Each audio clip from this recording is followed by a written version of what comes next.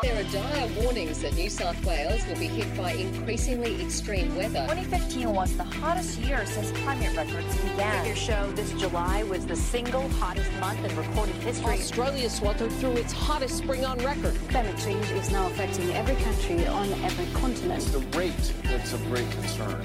And what do you put that rate down to? Oh, it's human activity. We have everything we need. Some still doubt that we have the will to act, but I say the will to act is itself a renewable resource. Hello and welcome to Climactic's second episode in our mini-series leading up to the Victorian state election. This week I've got for you an excerpt from an interview I did with Kate, one of the members of Act on Climate. She briefly lays out why this campaign is so important to her and also gives us some of the terminology and background to what it is that Act on Climate is fighting for the election. There's also an update on the Act on Climate election campaign from Lee Eubank. I hope you all enjoyed this brief update about the campaign, and if you feel like you want to get involved as well, I highly recommend Act on Climate as a great place to go. But otherwise, over the next 7 weeks until the election, if you do think that we need a lot more focus paid to the environment, to climate, to justice for society, then please do get involved. This is the right time to start applying pressure to changes we want to see in the political system. The government has been spending less money on climate and environment progressively over the past few years in the different budgets. This isn't in line with what we know scientifically about the environment and climate. We should be spending more because, you can cut funding now, but it's going to come back to bite you later. So really, if you want to save money, spend up big now on climate, and we won't be spending trillions on trying to escape this rising sea levels or survive heat waves or food scarcity. So we want the state budget to be climate themed. So I think that's a pretty good goal.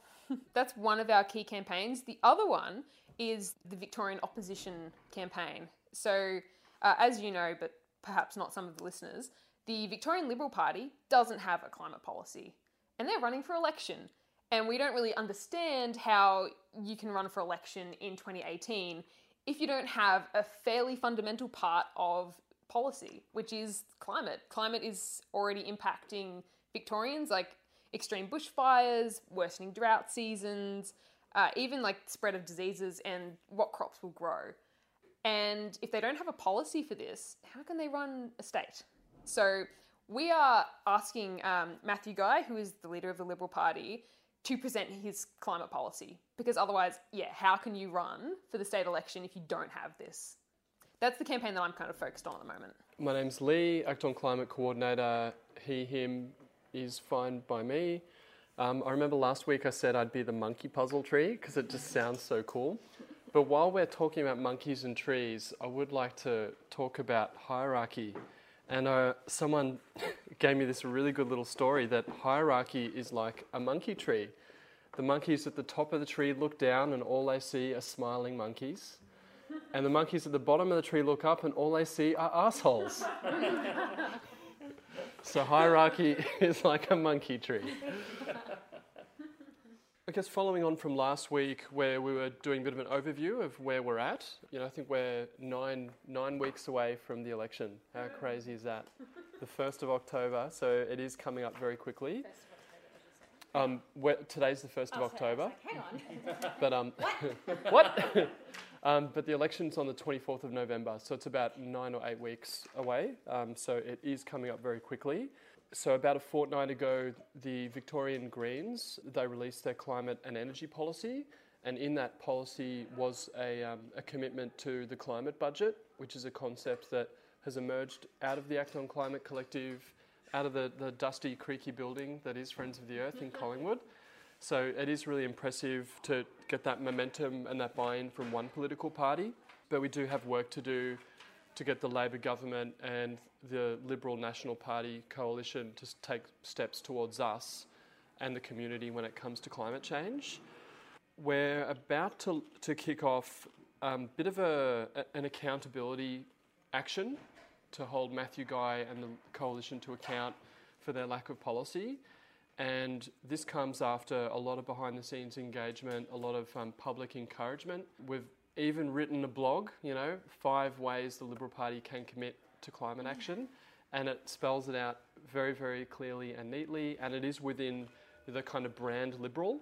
So it is a grouping of policy ideas that they could actually deliver. But at the moment, we still haven't had much positive engagement. They haven't really shown any sign of taking those ideas on board. And we do have a moment to kind of make some public noise to hold them to account for that position. And that is occurring next Tuesday. So we've got Matthew Guy, the opposition leader, giving an address at CEDA, which is the Committee for Economic Development Australia. He's going to be articulating his vision for the future of Victoria's economy.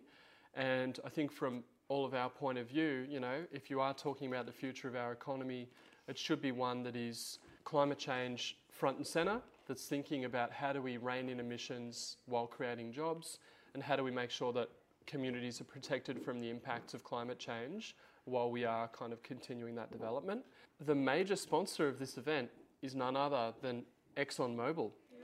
So this is obviously one of the world's largest polluters. If you do a Google around, you'll find that the likes of the New York Times and LA Times and the Independent, even News Corps, there's a whole collection of articles detailing how Exxon have done a lot of work to undermine climate change science and the policy response. Yeah, we're kind of gearing up to hold Matthew Guy to account and call on him to really show his true colours on climate change. Is he going to stand with the communities of Victoria that are affected by climate and that want action on climate change, or is he going to stand with the likes of Exxon, who have slowed things down and been quite poor in their behaviour? So tomorrow we will be launching an online action calling on Matthew Guy to stand with us and to stand up against the climate blockers. And we'll be asking our supporters and people who want action on climate change to email Matthew Guy between now and his CEDA address on Tuesday, October 9. Set the scene for upcoming climate detective action. So we will have a group of community members that are passionate about climate action gathering out the front of the venue, the Sofitel, on Tuesday morning. We're going to be sending a signal to everyone that walks into that venue, Liberal politicians, staffers, and maybe the opposition leader will even see us. The time to act on climate is now, and we can't really have any more mucking around.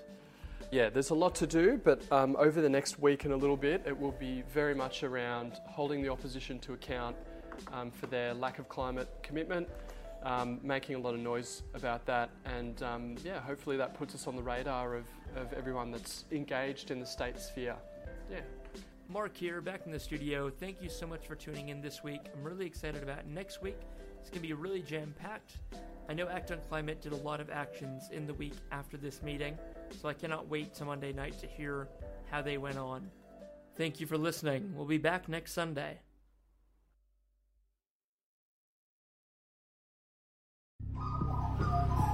The Climactic Collective.